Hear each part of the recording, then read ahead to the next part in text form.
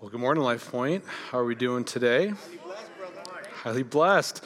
So it's a pretty epic video to follow. I'll try to do my best. So my name is Fred. If I have not met you, I get to be your spiritual formation pastor. And what that means is that I get to care about discipleship along with everybody else, but I get to focus on discipleship here at Life Point and empowering other men and women to lead people to know and love and cherish Jesus Christ. And so we've been in a year in the Bible. We haven't gotten to the full year yet. We're about 3 months in to our year in the Bible. And I want to ask a question. Who here has been here since the beginning of the year in the Bible? You guys remember that? Oh, about half of us, okay. And if you have not, don't worry. Each message and each series kind of stands alone, but we've been really looking at who God is through the scriptures, and really our hope is that you guys would go home, pick up your Bible, and read your Bible yourself, okay? We're kind of walking you through the books of the Bible so you might read the Word for yourself, and that way you get to be in a closer relationship with God. And so today we're going to be in the book of Judges. It sounds really harsh when I say Judges, right? It's going to be in the Old Testament, and the book of Judges comes right after Joshua, okay? And we're going to be talking a little more about context, but the main point of what I want to talk about is about our sight and about morality and really how what we see is not always correct. And when we're talking about sight, I don't know if you guys can understand this or relate to this. When you only see half the story, half the picture, you don't see anything, okay?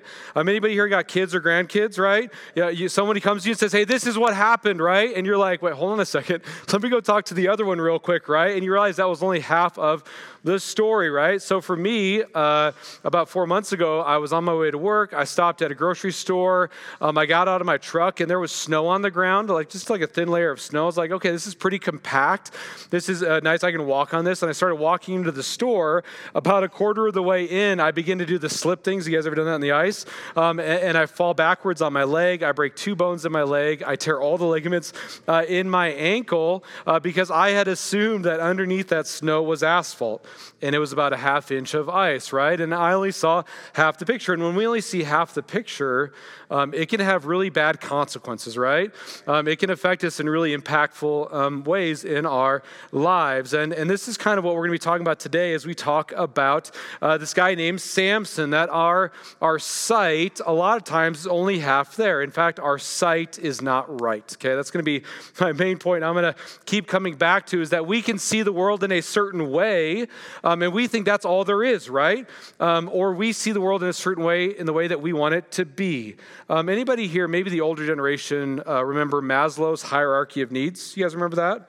You guys know what that is? It's like a little triangle. Maslow talked about the things that we need as humans to thrive and survive. And like the first one, shelter and food and all these things. And at the end of his life, this guy named Maslow, he added a 5th part of what it means to live as a person and what we need. And he called it self-actualization, okay? And what he meant was that when all our other needs are met, we get to have a vision of the future. We get to see the future and what we want to be, and we can make that happen, okay? And while there's some good things that can come from that, right, like having a vision of your life, a lot of times our sight and what we see and what we want to become does not become reality, right? It doesn't give us joy and peace and perfection. A lot of times it can leave us broken and empty. And that's really the story of Samson. We're going to be in Judges 16 today, talking about this guy named Samson who led God's people. But as we've gone through a year in the Bible, we've really seen how God is evident in each book of the Bible, right? So in Genesis, it's really not hard to see God in the book of Genesis. He creates in the beginning, right? He creates all the galaxies, the stars, the trees, the fish, the land, and then he creates Adam and Eve, right? 2 distinct people, and they rebel against God. They eat of a tree. God said, hey, don't eat of this tree. And like the next chapter, they're eating of the tree, okay? Which is kind of symbolic of the rest of humanity from that point forward. But they rebelled against God. Humanity fell, and the world got pretty bad. Humanity kept getting worse and worse. In fact, Adam and Eve's kids, the brother kills the other brother, okay? And it just gets worse from there. And then after that, God floods the earth. I think a lot of us have heard the flood account in the Bible. He saves Noah and his family. After that, God chooses a guy named Abraham to make a great nation out of him, right? And he sends Abraham's family to Egypt, where they grow into this great nation. And then Moses shows up, Charlton Heston, no shirt, 2 stones. You guys remember that? That's a little reference for the older people of the crowd. I'm not calling you old, okay? Not do that. But Moses shows up, and he, with God's power, delivers God's people from slavery and oppression. Now there are 2 million people. They come up out of Egypt in what's called the Exodus. The first generation in the desert in the Sinai Peninsula, they fail God. They don't trust him, and so that generation dies out, and the next generation enters into the promised land. You guys track with me, right? The land of Israel, what was called Canaan.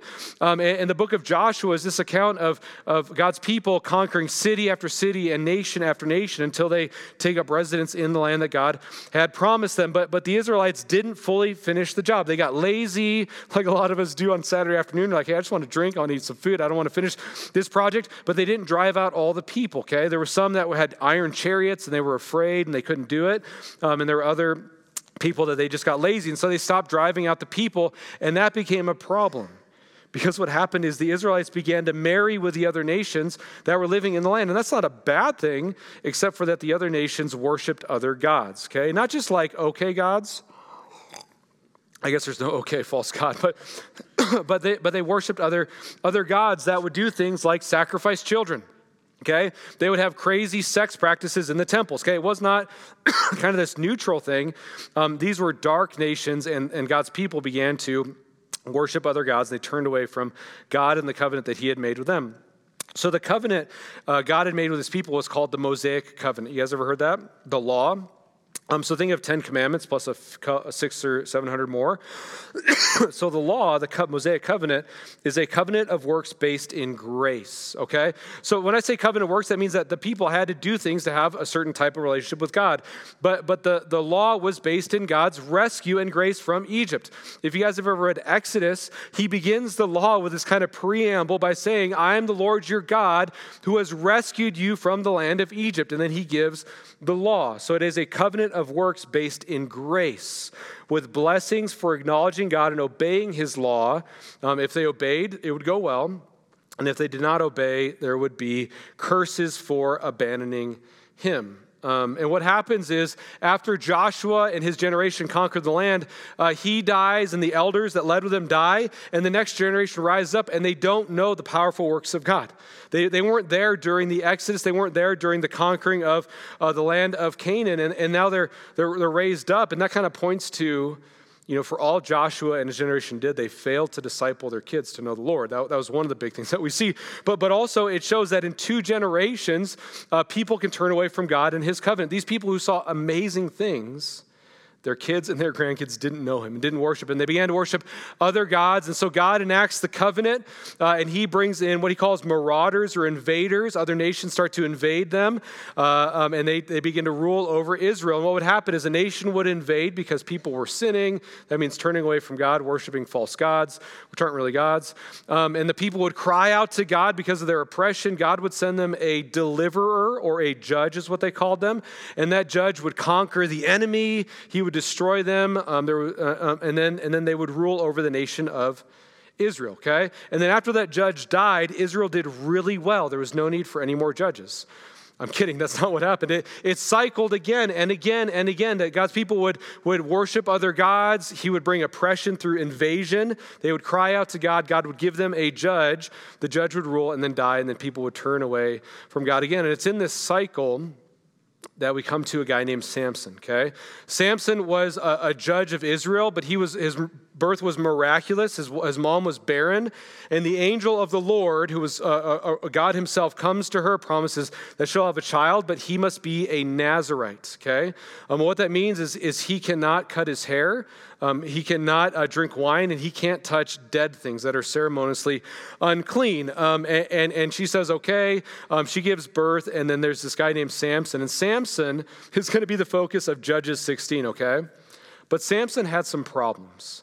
If you guys don't know about Samson, he struggled, okay? He was a leader of God's people, but he had some serious struggles in his life. He did some seriously bad things, as we're going to see today in the scripture. And he kind of exemplifies this idea of our sight is not right. Like, he did what was right in his own eyes, okay? The constant refrain in the book of Judges is that people did what was right in their own eyes. Think of like the Wild West. People just did what they wanted to do. And Samson kind of was the full realization of that, but he still had this relationship with God. And he was kind of this confusing, complex character in the Bible. And through this all, as we walk through this today, my goal is for us to see how we've put God second in our life and hopefully begin to understand, man, this is how we can put him first, okay? So my main point is our sight is not right. We've got 3 stops as we look at Samson and the things that he did. So first we're going to see our fight is not right, okay? Like the causes we take up are not always God's causes. They're not always righteous. We're going to see our spite is not right. Some of you guys are like, well, I'm not a spiteful person, and we'll get there, okay? We'll talk about that in a minute. And then lastly, we live in a broken world, and our night is not right. The sin around us is not good. And so if you guys could open to Judges 16, there's Bibles throughout the room. If you guys want to grab, you're like, what is this black book I'm sitting on? It's kind of hard. That is a Bible. You guys can open that to Judges 16. It'll also be here on the screen, so you do not have to do that if you don't want to. Judges 16, verse 1. We're first going to see how our fight is not right, okay?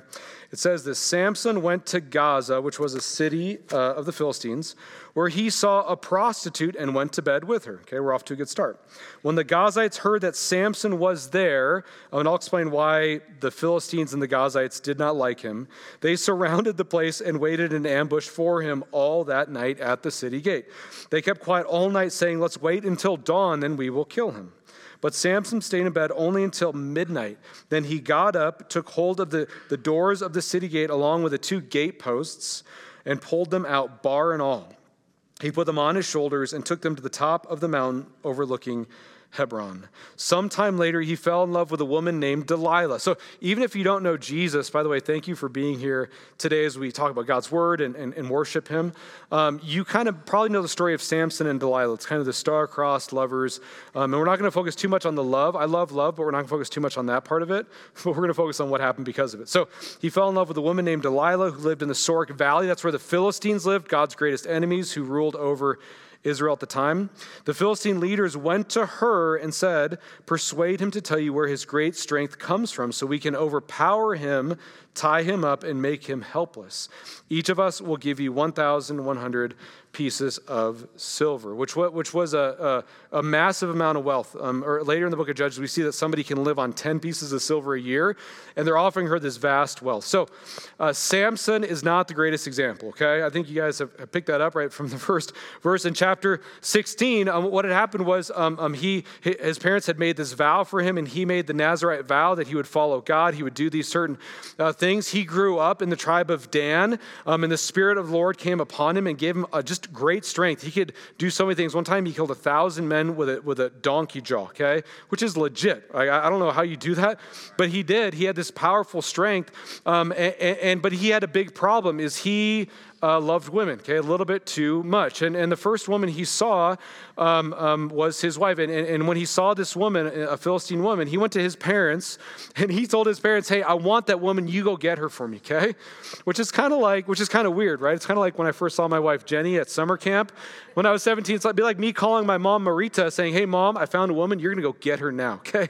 But that's what he does. He tells his parents, and they're like, hey, she's not one of our people. She comes from the Philistines, and he won them over. And so they go and get her for him as a wife. And like I said, the problem with that is that she didn't worship the God of the Israelites, the God of the universe. She worshiped false gods, and she did some pretty dark stuff along with all the other Philistines. And she had no intention, according to the text, of turning back from that. And what happens is, as time goes on, eventually the Philistines trick Samson. He tells them a riddle. They threaten his wife to kill her if she doesn't reveal what the riddle is. He tells her the answer.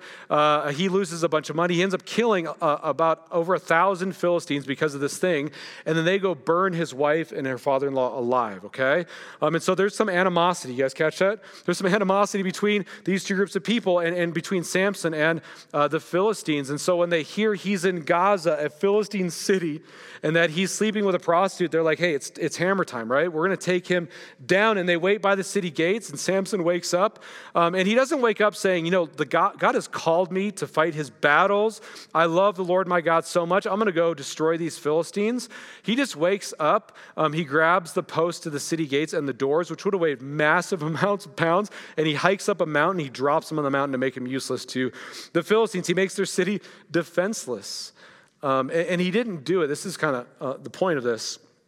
he didn't do it because he loved the Lord or wanted to fight God's enemies. He did it because they were messing with his game.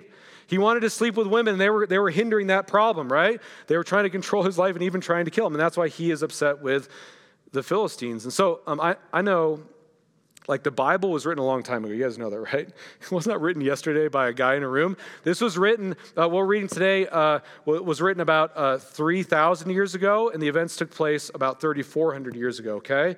And sometimes when we read the Bible, it can be hard to connect with what's being said. Like, what do I take from this? How do I apply this to my life? And as I was thinking this week about this scripture, about Samson fighting these battles and really claiming it's God's fight, a lot of us do that. A lot of us fight battles for God. We do things for God when really we're serving ourselves. You guys ever done that before? Like, we claim to be fighting for God and doing what he's called us to do, but it's really a form of selfishness, okay? And if you're here and you don't know God, you know this game as well. That you'll do what seems good to other people, but you're really serving yourself. So as a pastor, a few times to me and other pastors and leaders have had this experience. You have people come up to you, new people in the church, and most new people in the church are just amazing, right? But some new people in the church, they say, hey, you need to let me teach and you need to let me lead because God's told me, okay? You guys ever heard that as a leader, as a person? And that's when you go and you sit down with this person, and sometimes it's genuine. You're like, man, they are called to ministry. They are called to serve God. Let's train them. It takes months. It takes years. And other people, it doesn't take long before you see the father wound, before you see the desire for acknowledgement. You even might see pride or something else in that calling. And it may be just me as a person. Man, there's been times in my life where I've used whatever gifts I have to serve myself while seeming holy to other people and like I'm following God, right? And I don't think I'm the only one who has done that as a believer in Jesus. And that's Samson. And the problem with Samson is that he was the judge. He was God's deliverer. He led the nation of Israel. You guys get that? And we catch him sleeping with a prostitute day 1 in chapter 16, right? Like he acted like he was serving God, but he only fought the Philistines when he was mad at them or when they messed with him sleeping with a woman, okay? That's the only time that he would fight the Philistines. And what's interesting is that Samson, if you guys notice, if you guys read Judges 13 to 16, is he only fights alone. Like Samson has no army behind him. He only fights alone, which points to his selfishness and his brokenness. And just like him, I think that our fight is not right sometimes. A lot of us act like we're doing great things, whether we know the Lord or not, and it's not right. We're really serving ourselves, or at least the motivation is not correct. And what this does is it creates this problem with the Philistines, okay? This cycle of bitterness and anger. And as we see at the end of verse 5, is they're paying this woman that he's sleeping with to betray him, right? So that he might reveal the source of his power, because to them, he was like a superhuman, okay?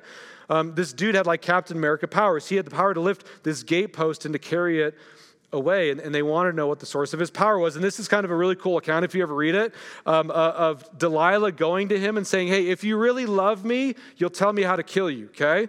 Which is kind of weird. If your spouse ever comes to you and says, if you really love me, you'll tell me how to kill you, you better run, okay? You better go see Roy for some counseling, okay? But that's what she does to him. And at first he starts messing with her and say, well, if you get 7 fresh bowstrings that have not been dried, tie my hands with it, I won't be able to fight, I'll be helpless. And she does it and he breaks free, okay? And then she's like, oh, you don't really love me. You said you love me, but you don't. And so then they tie him up with fresh ropes. And then she actually weaves his hair into fabric. She uses a sewing machine, weaves his hair into fabric, and he breaks free of that even, and he fights his way out. Because she nags him day after day after day, which is never a good thing, right? He finally relents, and he tells her why he has such great power. He says, it's because of my hair, because I made a vow to God. He'd broken the other 2 vows. Earlier we see him in a vineyard, which breaking the first vow. And then the second one, he scoops honey out of a lion's carcass. He touches a dead body. He breaks his second vow. And the third vow was his hair. That's the reason he had power. He says, if my hair is cut, I'll be like any other man. And so he falls asleep in her lap. She calls in a Philistine. He comes in and cuts his hair. She wakes him up, and the Philistines come and they seize him, and he does not have the power of God anymore. God withdraws himself from him. So let's look at this. And now we're going to see the spite of the Philistines, that they weren't looking for reconciliation or forgiveness. They were very upset. It says this, Judges 16, verse 21. It says, the Philistines seized him and gouged out his eyes. They brought him down to Gaza and bound him with bronze shackles, and he was forced to grind grain in the prison. But his hair began to grow back after it had been shaved. That'll be important later, okay? Now the Philistine leaders gathered together to offer a great sacrifice to their god Dagon, the god of agriculture. They rejoiced and said, "Our God has handed our enemy Samson to us."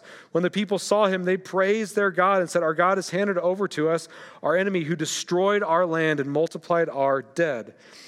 When they were in good spirits, they said, "Bring Samson here to entertain us." They were all drunk and they were happy and said, "Hey, let's bring this guy out and let's mock him in front of us," okay? So they brought Samson from prison, and he entertained them. They had them stand between two pillars. And so what's very interesting about this story, I know I read a little bit more than what was on the screen, is this really interesting fact that Samson almost got what he deserved. Does that make sense? Like, he was supposed to be leading God's people, and you kind of read the story like, dude, you've killed so many of them and killed men and women.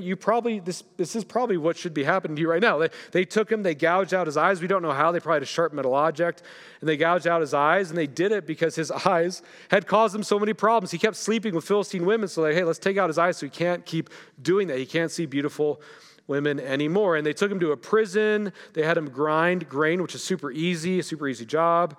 And they just oppress this guy. And what they do is they have a worship service for their god Dagon. You guys catch that?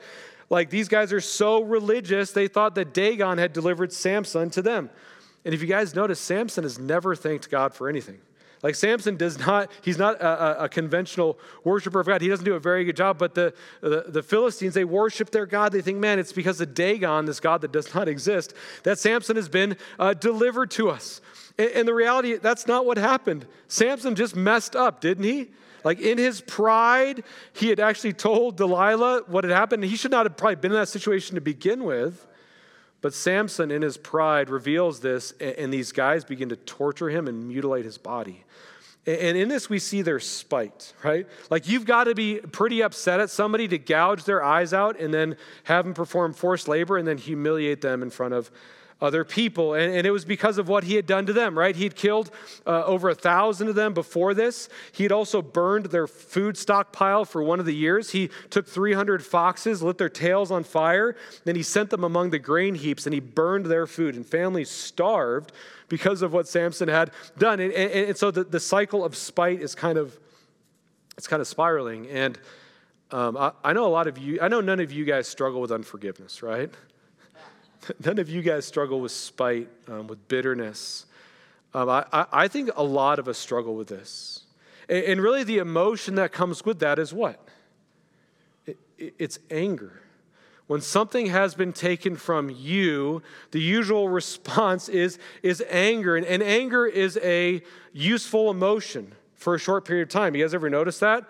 That if something happens in your life, it's so much easier to get angry and get motivated rather than deal with your problem. So if your family's falling apart, guys, it's so much easier to start yelling at your kids profusely and making digs at your spouse than actually deal with the problems. You guys notice that? When you're struggling at work, it's so much easier to blame your boss and to blame the work and then throw your coworkers under the bus than to deal with your own stuff. Even like relationships, like a lot of us, if a relationship fails, it's always the other person's fault, right?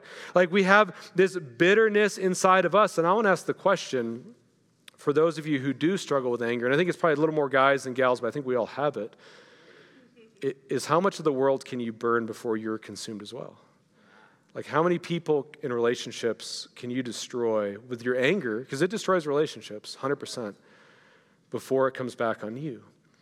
What we see in Samson and the Philistines is this deep bitterness and this deep brokenness. And it's not because of Samson's lust and desire for dominance. This is because he's angry with them, because he's upset with them. And he kind of begins this cycle of spite. So who here loves the 80s? Anybody love the 80s? Yes. Okay, more people than the 8:30 service. Don't tell them I told you that, okay? So in the 80s, there was a movie that came out called War Games. You guys remember this? Matthew Broderick, he is a high school student. He decides to hack into this computer software company, but he ends up hacking into the U.S. government, into their AI that controls the nuclear weapons, okay? And he thinks he's playing a game with a computer, but in fact, he's initiating global thermonuclear war. He decides that's the game he wants to play with this AI, and this computer begins to simulate nuclear war with the USSR, and they begin to get their weapons ready, and the USSR starts to respond, and it begins to escalate, and the computer is cycling through all these scenarios of how they can win a nuclear war, because we all know nobody wins in nuclear war. It's just like they fire nukes, we fire nukes, the whole world is eventually destroyed. And to teach us the computer, Matthew Broderick's character tells the computer to play tic-tac-toe against itself, kind of this zero-sum game. And because of that, the computer learns that nuclear war destroys everybody. And that's the same with unforgiveness and spite. It just destroys you and destroys everybody around you because it prompts that inside of somebody else, right? It prompts that the bitterness and that anger inside of that other person. And we see that in Samson. And in fact, guys, this humbling that he's experiencing, it's going to get a little bit worse for him, and he never really repents of it. He doesn't really turn back to God. He cries out to God, and God does something in his life, but it doesn't really change him. And so let's see that, how Samson's night was not right, that there's brokenness in the world, but it ends up being used by God. So let's look at this. We're going to look at Judges 16, beginning in verse 26. It says, Samson said to the young man who was leading him by the hand, remember, his eyes are gouged out. He's in the temple of the Philistines. They're mocking him. They're ridiculing him. All the leaders are gathered together, 3,000 people. Samson said to the young man who was leading him by the hand, lead me to where I can feel the pillars supporting the temple so I can lean against them. The temple was full of men and women. All the leaders of the Philistines were there. Okay, dun, dun, dun, right? The setting is set. And about 3,000 men and women were on the roof watching Samson entertain them. He called out to the Lord, Lord God, please remember me. Strengthen me, God, just once more.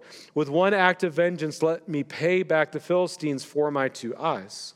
Samson took hold of the 2 middle pillars supporting the temple and leaned against them, one on his right hand, one on his left. Samson said, let me die with the Philistines. He pushed with all his might, and the temple fell down on the leaders and all the people in it.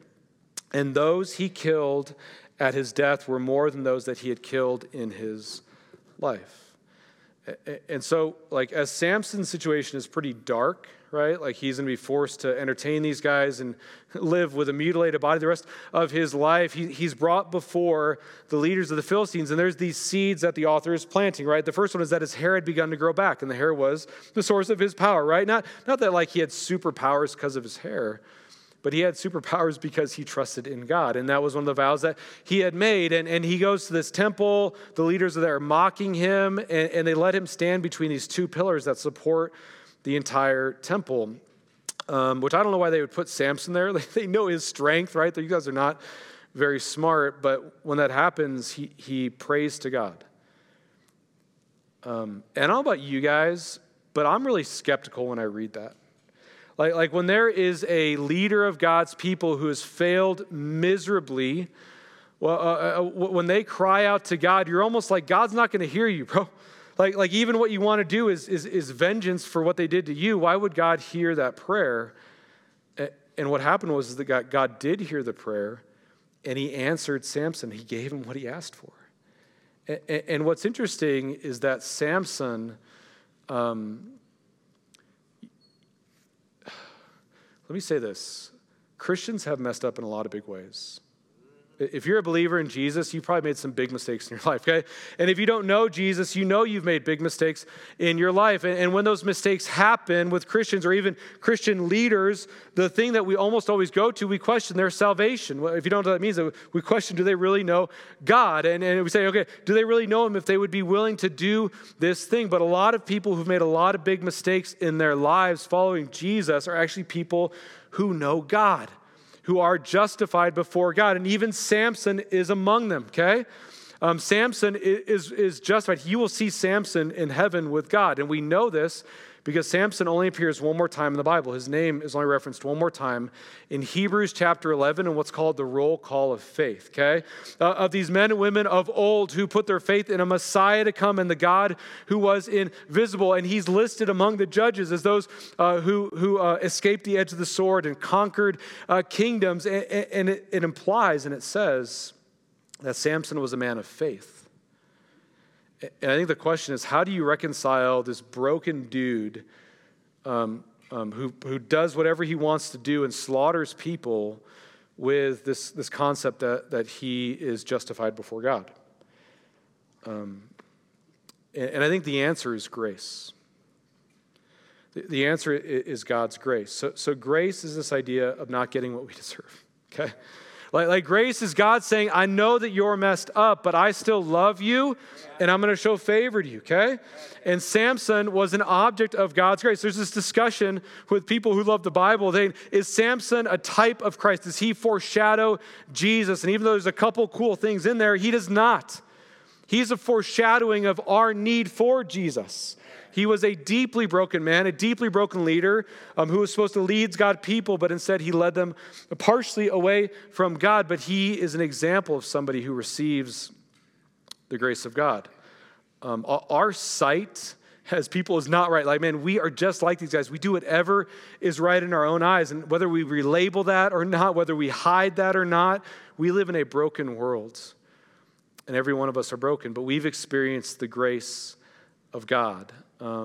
Like I said, our sight is not right, and the reason is because our light is not bright, okay? So like our illumination is not there. So Samson had the law, okay? He had the law of God that illuminated who God was and what he would do and how he would bless you and how these people were supposed to act, and he disregarded the law just like everybody else. And our law is, we have a law as well. If you guys didn't know that, according to a book later in the Bible, Romans 8, we have the law of the Spirit of life, which is the gospel of Jesus.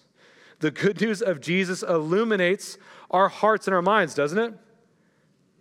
Indeed, yeah. It illuminates, it reveals what's real. So like that cool intro video, the bumper video, that video was kind of distorted, right? Because it took half of the picture and mirrored it to the other half. A lot of us live our lives not considering the grace of God, don't we?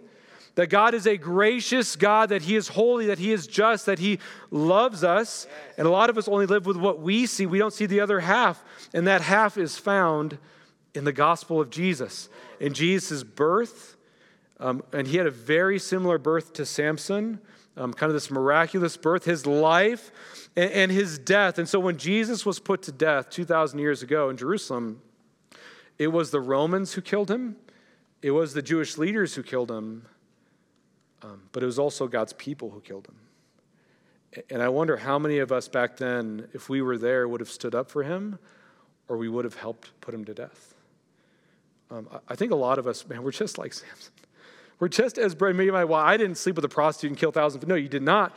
But you've done broken things. You've rejected the covenant God has made with you through his son, Jesus. And we have grace and we forget about it constantly, don't we? Like a lot of us, grace is normalized. We go to church and we say, okay, I'm going to hear about grace. I'm going to talk about grace. I'm going to assume I get grace. But it doesn't excite us sometimes. And just the best visual that I have for this is a lot of us live prideful lives. Maybe not all of us. Again, some of you guys are doing awesome. But a lot of us live prideful lives. But nobody here would stand at the foot of the cross beating their chest saying, I'm right. Every decision I've made is correct. When we see Jesus dying on the cross, right? Because what's he dying for? He's dying for us because we have not made good decisions. We are broken men and women, and we have this deep need for him. And what he's done, that's why the gospel illuminates us. It gives us light and life. And so as we kind of step into these next steps that I have for us, what I believe that Scripture is kind of pointing us toward, we're going to talk a little bit about what it means to put God first, okay? Because the very definition of pride is that you put yourself first. You guys ever heard of the word idol? You guys know that word? It's like kind of like an old word. All of us have idols that we worship more than God, the things that we put first in our life. And really the key thing is what captivates you. Whatever captivates you the most, that is your idol. And for a lot of us, it's the person in the mirror, right? Even if you're not that good looking, like me.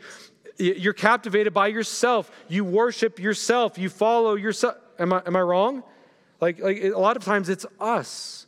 We are our own idols, and we do what's right. Just like these guys, they did what was right in their own eyes. Their sight was not right. And so this week, as you guys are doing your thing, going to In-N-Out, eating a double-double, fries animal style, no spread, of course, I challenge you guys to put God first by naming your idol, okay?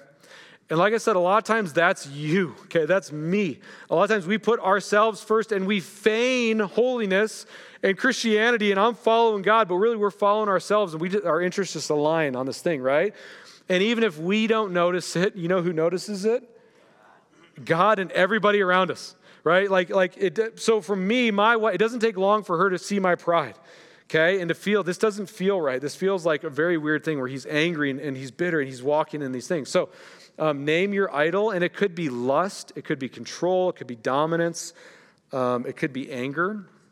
But name your idol. And then secondly, I want you guys to turn on the light.